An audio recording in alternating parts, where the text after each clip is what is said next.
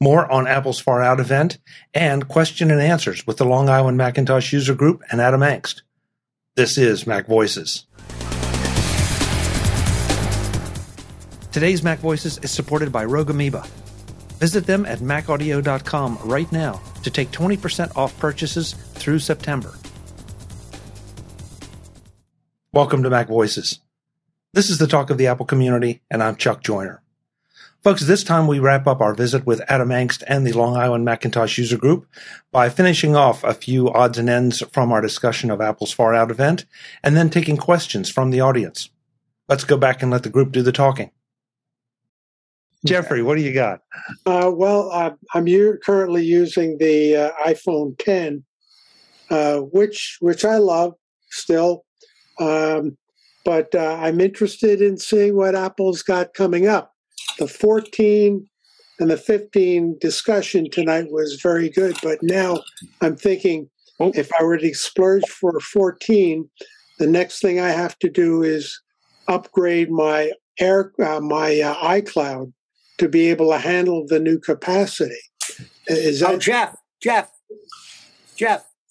Yes, Scott. If you with Verizon, are you not? Yes. If you buy an iPhone 14 from them, you get a whole bunch of free stuff, okay? And that includes 200 gigs of space with iCloud.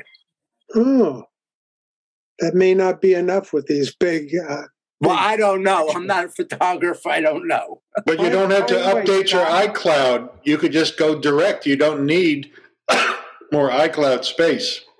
By the way, Scott, I'm dying to know, in the background, is that a boulder in your pool or a meteorite? It's not. It was my pool. That's a picture of our first home here.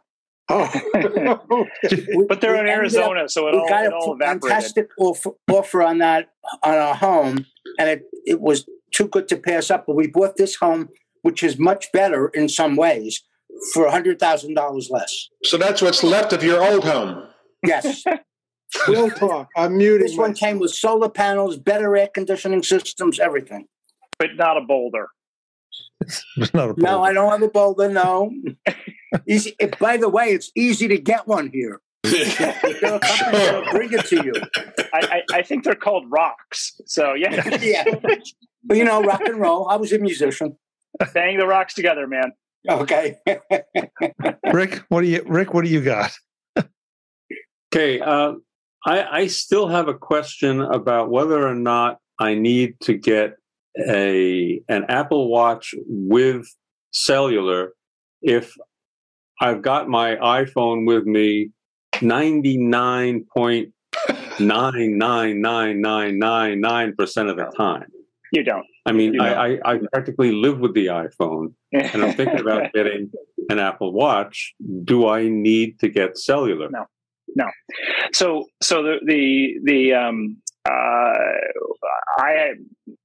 Tanya has gotten cellular and actually has service because women's clothing still doesn't have good enough pockets for iPhones. So she often does not have her iPhone on her body. And so it is very common for her to want to take a call without having to go hunt down where in the house her iPhone has gotten to. Or she's a runner too, and so she's often out and about, and she wants to sort of have that option of being able to make a call if she was in trouble somewhere, and things like that. So she's had the Apple Watch with cellular for a long time, and she uses it. So it's worth the $10 a month extra cost. When I got this Series 5, we were doing a lot of hand-me-down stuff. So one of us would get one thing and then hand me down to the other. And so I chose to buy the cellular model, pay the extra $100 for that, but have never enabled it because I'm like you. If I don't have my phone with me, I don't want to have a phone with me. And so I don't run with it, but I don't ever worry about needing a phone while I'm running. I'm very seldom running somewhere far enough or away from enough civilization or by myself enough where I would ever really be concerned about hurting myself badly enough I'd ever want to call. So in situations like yours, I'd say there's simply no reason to bother getting the cellular watch. It's actually a pretty easy decision at that point. Where it gets harder is if you are without your phone, or your phone's not on your body a fair amount of the time, and you start worrying about that.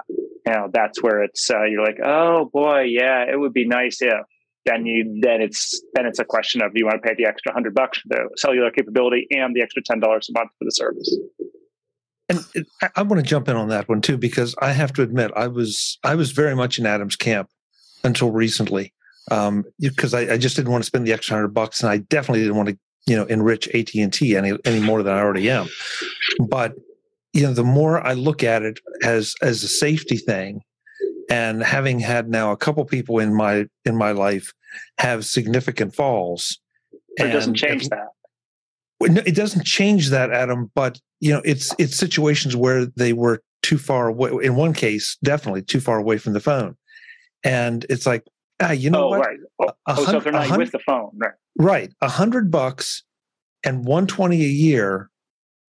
That's not terribly expensive insurance. And if there's a doubt in your mind, you don't have to turn on the cellular service. Just get it as an option, and because you can always use it. And if you decide you don't need it, turn it off. But the next watch I get, I will at least buy the cellular capable. Whether I'll turn it on or not is another matter. But so do most carriers then have like monthly plans for that? So you can put it on. It's almost always It's almost always 10. Don't want it, turn it off. Yeah. Can I make a quick point? Yeah. I don't remember the percentage, but whatever percent you get back on a trade-in of an Apple Watch, you get a higher percentage of the cellular part of it back when you add it to the trade-in, when it's in your watch. I don't remember the thing, but I kind of figured it out. And you do get a little bit more percentage of it back. So actually, maybe it's costing you half that 100, or depending on when you're trading your watch in for a new model. So just to make sure people are clear on this, if the fall detection, for instance, which is the kind of big thing, well, actually like crash detection in the new ones, if you have your watch and your phone with you, and the watch detects a fall, it will still call emergency services using the phone. So you don't need cellular for the safety features of the watch to work if it's within range of the phone. If it's not within range of the phone, that it's a problem. And so that's where you get to be an issue. So, the big thing that, we and or our parents are all getting to the age where, falls start getting to be a real problem. What I've heard from a number of people is the concern you get to is that you do have to wear the watch and charge the watch. And as people get to a certain age, being able to stay up to date with those tasks of, is it charged all the time? Is it, are you wearing it all the time, is the hard part. That they're great safety features, but not if you're not wearing it. So, Victor. I think he's still muted. Right. You're right. There we go. I want to chime in on the watch thing again also, because I bought the Watch 6 a couple years ago, and I was debating whether or not, like Rick is now, cellular versus non, and I was gonna not buy the cellular and save the $100 and the $10, and my wife said, no, it's cheap enough, go ahead and buy it, and I'm glad I did. Not for any great reason, but I do like the convenience. Like, for example, a couple times actually, my iPhone, the battery wore down, so I couldn't make calls like that. And if I was using it for something else, email or watching a video or who knows what, I had the option, which I did use a couple times, to make a call on the watch, and it's just another level of protection. I think, as Chuck said, for the money, I think it's worth it, and I have used it a couple times. And I like you, Rick, I have my phone with me, all the time, and I still wear the watch all the time, and the capability of having to be able to make a call from that, and I have sometimes. Well, also just not have to dig out. What's nice about the watch is, it's Dick Tracy here, I don't have to dig it out of my pocket and do anything. it's on my hand right here. So, and I've done that, and I like that capability. So for that reason, for me, it's a good thing to have the cellular. Well, thanks everybody. Now I'm still confused, perhaps more confused. Thanks a lot. That's what we're here for. That's right. All right, Thomas. Oh, hey, how are you guys? I had a question that's a little off the beaten path because it's slowly, I think we're coming out of this. So we're going to hopefully have live meetings. Just as in the past, expos kind of went away with a lot of kicking and screaming. Now, they had obviously the events, which they could hold at a much more nimble pace. But now, of course, they have the freedom of, being at wherever they want to be and having all these special effects, people zooming in and out and doing their own thing. And they're able to time it better. Demos don't get messed up, right? It's all of it's pre-recorded, I'm sure. And ultimately, are they ever going to go back to live presentations with journalists and fans in the audience?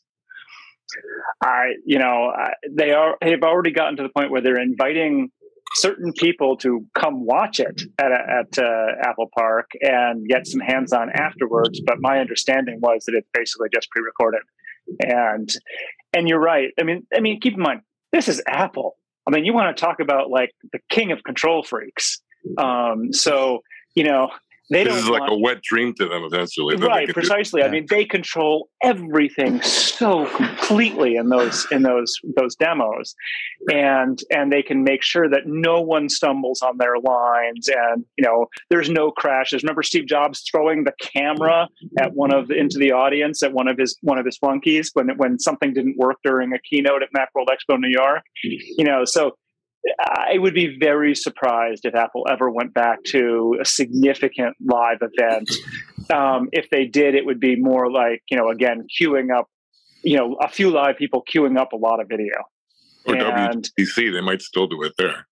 Yeah, precisely. I mean, and even WWDC. So, for instance, people thought, oh, this is going to be a real problem because I won't, you won't be able to go and talk to the Apple engineers. And what I've heard from developers is they really like being able to just sit and watch an Apple engineer kind of, in essence, read from a script. I mean, these people aren't great presenters, but they're getting exactly what they wanted. It's been really well thought through, and then there's ways of connecting directly with people, that they don't have to like wait in a big line to get in, to talk to the engineer. So, it's sad in many ways because of the social aspects do get lost, and there is something, there is something about live performance. Live performance is a big deal. But I don't think Apple is the sort of company that wants to take the chance of things going wrong or being misconstrued due to something that was out of their control. There's one other thing you're probably missing out is the stockholder meetings. If you remember, the original Macintosh was introduced at a stockholder meeting, and that's a live thing. I believe that could still be done live. Yeah. Because those are that's a lot of what stockholders get to ask questions and things like that. Right. So, right. So it does seem that live events more and more. And I'll have to admit that I was actually curious. I was just looking the other day on the big conference I had used to go to quite recently, just before COVID, was Mac Tech Conference out in Los Angeles, and I was like, oh, I wonder if that's happening this year. And they haven't even updated their page from like early 2021. Wow. It's like, and I was thinking about it, like, would I go to a big conference, right? And that's only, 300 people or something like that. And the answer was, no, I wouldn't. I wouldn't do that yet. So, I'll fly now because I can wear my N95 mask for long periods of time, but right. No, I'm not going to go to a conference. So I think it's going to be a while before we are comfortable, and the time may have passed when that becomes the case. That's fair. And the final thing, and I'll let you go, is the cellular part of the phones. We based on, to continue that Star Trek analogy, the old series had the flip thing, which has come and gone, but now it might come back because the foldables are back. But I'm waiting for the next iPhone to be the one where you just kind of like tap your shoulder and then you can talk to people. Yeah, right. Oh, but then it's going to play havoc with the pacemakers, though. I mean, yeah, true. It's within 6 inches. We're not going to do it. Actually, the rumor is that Apple will be getting out of iPhones as such and moving to augmented and virtual reality goggles, and that will become the new whatever iPhone. It's gonna be interesting. I've played a little bit with some of like the Oculus goggles and stuff like that, and it's interesting. But I'm actually much more bullish on augmented reality than virtual reality. Augmented where you're seeing the world around you and there's stuff on top of it, rather than virtual where you've got these goggles on. I mean, the concept of having goggles on and not knowing what's around you just seems like a horrible idea. You're going to trip over stuff. You're going to, you're not paying attention to your kids. Unimaginable things could go wrong. Today's Mac Voices is supported by Rogue Amoeba. If you're working with audio on your Mac, then you need Rogue Amoeba's products. Rogue Amoeba is celebrating their 20th anniversary. No, wait, that has to be a typo. 20 years? What? Yes! 2 full decades making amazing audio apps for the Mac. If you're a podcaster, musician, or just someone who listens to audio on their Mac, Rogue Amoeba can make your life better. Whatever you want to do with audio, it's a very good bet that they have a tool to help you. With Audio Hijack, you can record any audio. Loopback gives you extremely powerful audio routing without needing cables or mixers. And SoundSource is the sound control panel that should be built into Mac OS. And yes, I have all of these and other Rogue Amoeba products on my production Mac. Rogue Amoeba doesn't run constant gimmicky sales or discounts. They charge fair prices all the time. But in celebration of their anniversary, they're making an exception. For a limited time to celebrate their 20 years in business, you can get 20% off any purchase from Rogue Amoeba. You don't need any coupon codes or special URLs. Just visit macaudio.com before the end of September to save 20% on anything they make. Download free trials, then buy online to receive the discounted price. Congratulations to Rogue Amoeba on 20 great years. Visit them at macaudio.com right now. And thanks to Rogue Amoeba for supporting Mac Voices at multiple times over the life of our show. The augmented reality, it's interesting. I'm going to be curious to see where we go in terms of having like the resolution so that things actually look pretty good when they're superimposed on the real world.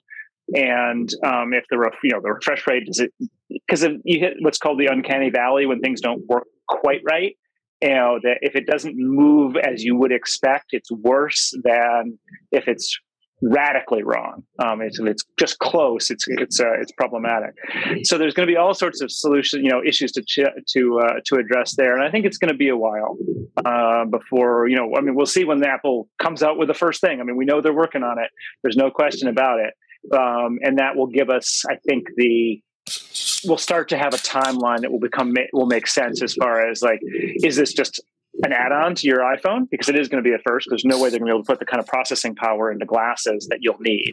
And at what point would this get to the level where, okay, you don't need an iPhone anymore. You just wear these glasses and control them, probably in interesting ways. I don't know. I mean, there's lots of science fiction which has posited many different approaches. So we will have to see which one Apple actually tries to make real.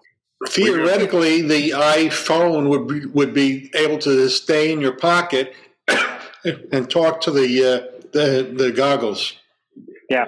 At first, that will almost certainly be the case because we need it for the processing and the communications, and they're just not going to be able. And they're all the like the earpieces. I mean, I've got very thin glasses, but the earpieces will have to be a little thicker, and that's where they'll put the processing power and the batteries and stuff. So, they're doing amazing things with the M processor. Obviously, they can do more with within the confines of an eyeglass frame. Yeah. Yeah. And it's going to be interesting to see. But I did get email. I get PR email from random companies all over the place, and someone sent me this press release about how, did I want to talk to their experts because they'd done a survey of 1,000 Americans, and something like 19% of them have used AR or whatever, and 50% of them are excited about it or something like that. I was like, you can't tell me that 50% of Americans even know what AR is, much less, kind of if they're excited. Those are my speakers. What are they talking about? I mean, long ago, it's quite a while now, but I could go back and look, maybe, 2008, 2009, something like that. There was that wonderful Google video where they went to Times Square and asked people what the web was. And got, just completely random answers. People clearly had no clue what the World Wide Web was. And so I have a feeling that AR is very much in that boat right now. So maybe it was people who knew what AR was, and only half of them really was interested in it. But the other thing is, the last thing is maybe they'll have the goggles / Oculus devices with transparency mode, so you could tell where everyone is doing while you're in your metaverse. Well, the gamers want virtual, but Apple wants to be augmented. And Apple's never done well in the game world, so I think we're good with Apple on that. Exactly. Yep. Yeah. I mean, people have seen them. Probably, you might have seen the movie Ready Player One or read the books. The books are wonderful, actually. The movie was visually impressive, but I think the books are better. But I thought what was interesting about it is that this is often kind of portrayed as a, I won't say realistic, but it's a look at why we would have this metaverse, which you enter via your goggles and your virtual reality suit and everything like that. And what I think was most telling about it, because they give almost no, particularly in the movie, almost no attention to this, is just how awful the real world is for people to do this. Right? And the more time you spend there, the less time you're like worrying about what your real world is like. And and it's really a pretty dystopic real world in this movie, and you don't get that much of a sense of it because of course it's all about the wonderful virtual world. But for those of us who are actual adults, there's a sense of like, okay, I don't think you're going to be worried about your virtual reality if everything is crumbling around you because, we have, horrible environmental problems and, incredible poverty, et cetera, et cetera. So I think maybe gets into take care of the planet you're on first before you go up inventing virtual ones. We're already putting traffic signals on the floor because people are looking down at their phone and not looking up where they should be. Yeah, that's true. It's true. Yeah. So, any other questions? Yeah, we'll take one last question before we go. I just wanted to make one last comment about in-person versus virtual, like with Zoom. I know that when I do presentations, it's never the same when it's done virtually as when it's in person. I miss the feedback, the reactions that I get from the audience. And I think that connection is very important, and we lose it in a virtual presentation.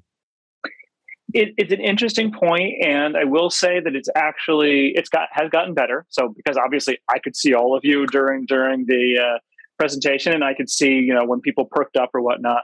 The problem I will say on the flip side of that is that we've all gotten so used to Zoom that a lot of people, if people turn their cameras off, obviously no problem.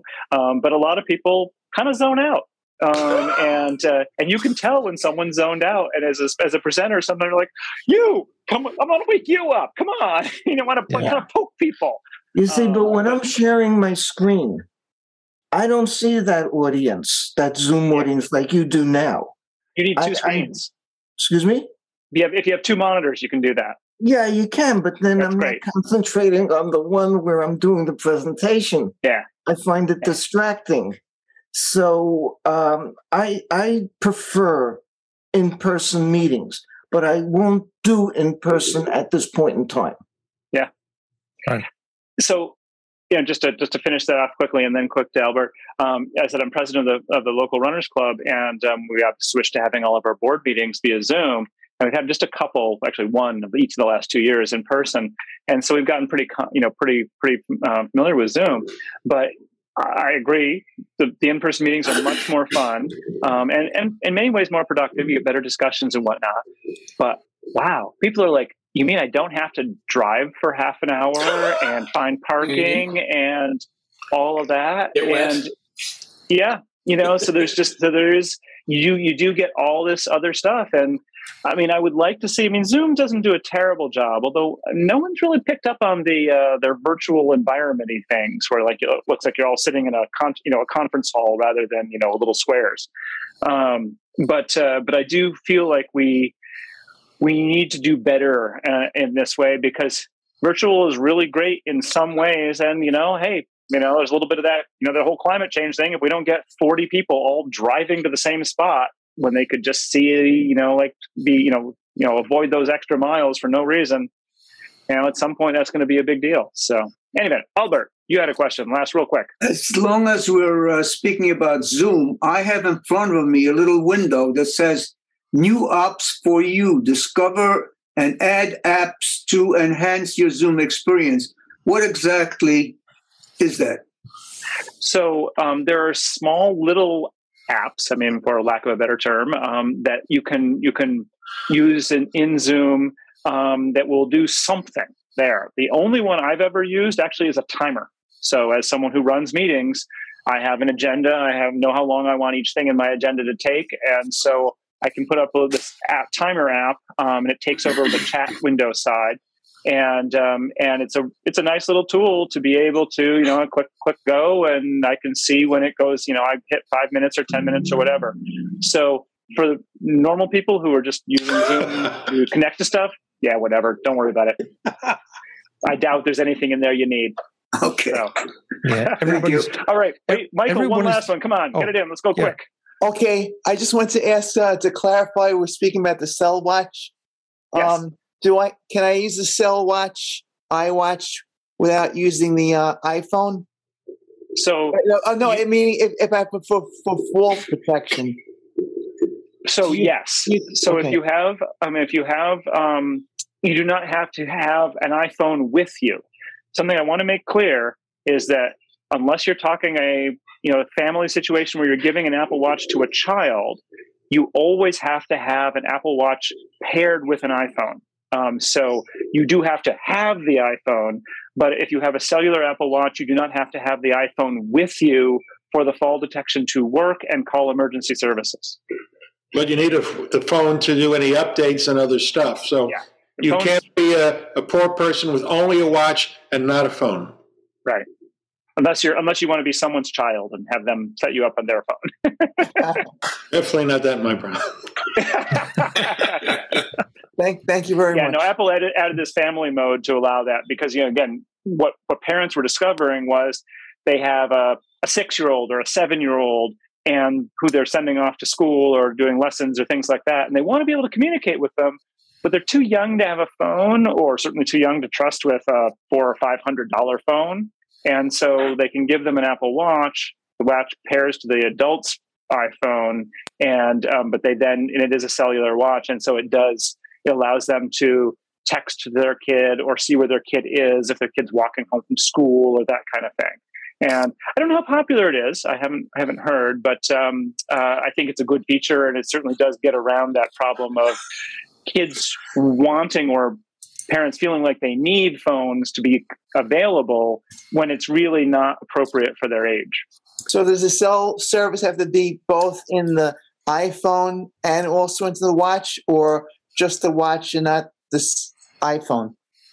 Well, so the iPhone will have to have, I shouldn't say that. The iPhone will have to have cell service if you are going to have the watch be able to make calls. So it is possible to have an iPhone that does not have cell service, sort of an expensive iPod Touch at that point. But you would not be able to have a watch that had its own cell service at that point. Watch cell service is always an add-on to an iPhone plan. Okay. But you could select a minimal iPhone plan. Yes. If your primary concern is having that fall detection, so you wouldn't. Frankly, I haven't even looked at plans for so long, but you could buy the cheapest plan you could get, as long as then you can add the watch on. I will say that a lot of the really cheap plans probably don't let you add the watch. Yeah. I mean, it's just one of those things that the cell carriers say that's not a thing. You got to be got to be a normal person if you want to watch. If you want the super cheap plans, then they really do take away a lot of features. Like a lot of the super cheap plans don't even allow personal hotspot, for instance. Of course, a watch uses an eSIM, and now the phone uses eSIM. Yeah, I don't quite understand how the cell companies. I mean, they obviously know what devices you have, and so it's not inconceivable that Apple could come out with a standalone watch at some point, but we're not there yet, and it's just too much you need to do that you need the phone to be able to instigate it. Not to mention, it's not in Apple's best interest. They want you to have both. Right, precisely. Pardon me 1 second. God forbid there was a catastrophe. Someone falls, that type of thing, and the alert goes out to 911. Okay, there's an issue here. Someone fell. So 911 comes, but then is there any way that the family, maybe they're someplace else, maybe they're in a house, maybe they're a few miles away, that they could be contacted also? Because but my question is that 911 could take you to hospital. How would the family know that you're in hospital? So the way you specify emergency contacts, and there can be more than one. Yeah. So the way the emergency SOS feature works is, as Brad said, that it calls 911 and it alerts your emergency contacts. So you set it up to begin with your family. So that was how Chuck's girlfriend, when she had her fall, that's why he was notified, because he was her emergency contact. Oh. And then, as he noted, because that had happened, he was able then to, it helped him track where she was because of that situation, exact situation, right? You want to know someone's had a car accident. Again, we're in this car crash new feature, and they've been taken to the nearest hospital. Who knows where that is, And so that's where this will actually both text the emergency contacts and tell them what's happening, and allow them to see where you've gone. So Apple did a pretty good job on this. Those contacts, they're actually put into the iPhone, or I'm sorry. Yeah, you specify them in contacts. Oh, okay. In my house, we use Wi-Fi calling because it's impossible to get a cell signal out. Now, if I'm wearing my iPhone and fall in the house, is the phone using the cellular feature, or can it also use the Wi-Fi calling? So the way emergency SOS works, the phone will always prefer to try to use cellular because it has better location capabilities. However, when you turned on Wi-Fi calling, you specified an address, and presumably your house address. And so if you are only on Wi-Fi, if it cannot get cellular in any way, shape, or form because of you're relying entirely on Wi-Fi, then the phone will provide that address to the emergency responders. So if you're in your house, you're fine.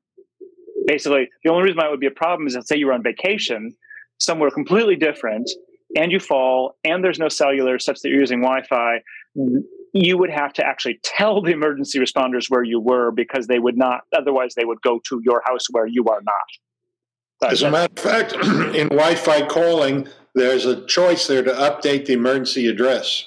Yeah. Yeah, see, right. If you were traveling and you knew you were going to be in that situation, you could change it to where you had gone. This is all pretty hypothetical, because, keep in mind, most of these kinds of scenarios, you're going to be, it's only when you are actually unconscious, too, that it becomes a significant issue. Like, if you are conscious, you are going to be talking to the emergency responders, and they will be finding out where you are digitally and, trying to talk to you to figure out what needs to be done. So, can you use the iWatch like in the shower? Like, people can slip and fall in the shower. Yeah, yes. It's waterproof. People wear them in the showers and that type of thing? Yes. Yep. Okay. Most accidents occur in the home. And this is why I think the ability to use Wi-Fi calling if you're in the home is important. But if you don't have any cellular reception in the home, you have to work on their Wi-Fi, not cellular. Yep. Wi-Fi calling is a great feature, and I encourage everyone to keep it on because, you can even be something as simple as you're in the basement right? If you fall going down the basement steps, you probably don't have great cell service in the basement, whereas you're going to be much more likely to have Wi-Fi in the basement. So it's a great feature to have turned on, just as, again, one of those little insurance things. I had an office space in the basement for months, and if it wasn't for Wi-Fi calling, it would be useless. Yeah. And how frequently do you have to charge the phone then, would you say? The phone or the watch? Does the watch? I mean, so the watch battery life is, Apple sort of calls it all day battery life. Basically, when it's new, it will be totally fine. After 2 years, 3 years, if you start using it for something that uses more power, like a workout, you will get towards the end of the day, it'll start saying it needs to go into low power mode, and you'll need to recharge it. If you use it very heavily for workout type stuff, something that drains the battery, you might have to charge it more frequently than that. But usually not. Again, any new Apple Watch will last all day for at least probably 2 years. It's only after that you'll start to have problems. All of the current Apple Watches. Oh, actually, no, I take that back. Sorry. The Apple Watch Series 8 and the Ultra do fast charging. I don't believe the SE does. And so, because the series, and this has been true of the series 5, 6, 7, 8, all did fast charging. So, for instance, if you wear it to sleep, if you want the sleep tracking, you can put it on the charger for 20 minutes in the morning, and it will fully charge. It's really fast. So, but the SE, the cheaper one, will not charge that quickly, and so you would have to be more careful about that. But again, it's at least 2 years of usage before you'd start to worry about battery life. Does the watch know if a person's going into cardiac arrest? So there are some very specific things it can detect. AFib is the main one. It can detect too low or too high heart rates, and it will alert you to those kinds of things. It does not call emergency SOS on those. It cannot detect a heart attack specifically. And Apple is really clear about how this is sort of, helpful and diagnostic, but do not assume it will detect your significant heart problems. So it's quite limited in what it can do, but still very useful. Better than nothing. Yes, better than nothing. And as I said again, it's people wear these things, and suddenly they're warned about. I have a friend, Tom Bridge, is one of the Mac admins people, so big tech guy, and I forget his exact situation, but he didn't know he had any kind of heart issue, and suddenly his watch starts telling him that he's having an issue, and he takes it seriously, and he was having an issue. So there's plenty of stories about that being true. So it's, again, nice little bit of insurance there. Does the watch do that all on its own, or do you have to put on a setting? I believe it's the default, but it would be worth looking at, certainly in the various the health app and the various settings for the watch, just to make sure it's doing what you want it to do. Right. But you're aware of what those are. I believe it's the default, though. And you could do an occasional EKG with it too. Yeah. When I had my issue, I did an ECG. Actually, didn't work on the watch because I was bouncing down a mountain in a truck at the time. But I did some subsequently, and it was interesting because they were apparently I'm textbook.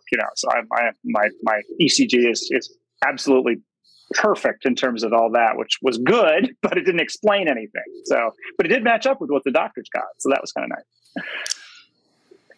All right. Well, Chuck.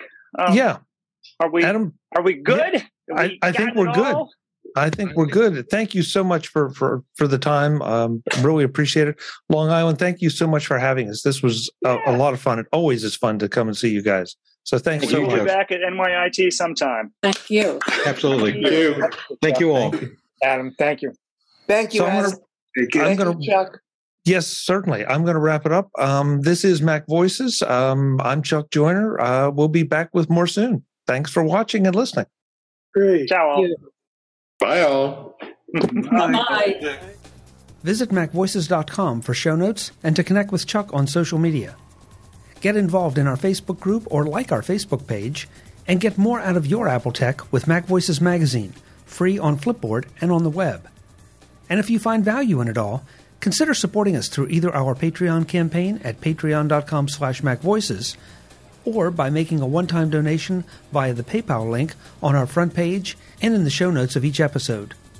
You will join these fine people who help bring you Mac Voices.